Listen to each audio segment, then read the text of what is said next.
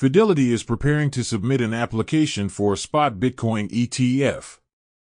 Mythical Games has raised $37 million in funding, led by Cytail Digital with participation from ARK Invest and A16Z.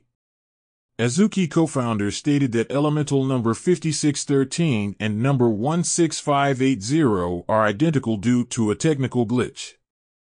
EDX Markets is changing its custodial service provider from Paxos to Anchorage Digital.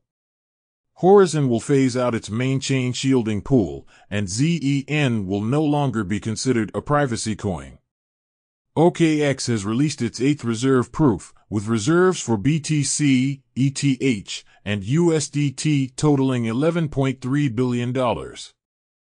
Sway Foundation announces it will not sell locked and non-circulating SUI tokens on Binance and will provide a detailed schedule for token unlocking.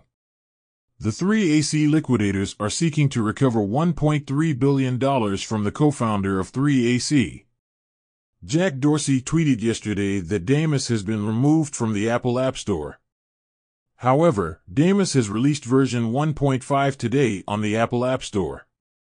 Maverick Protocol will launch the reward claim function for its ecosystem incentive program today. That's all for today. Have a good one.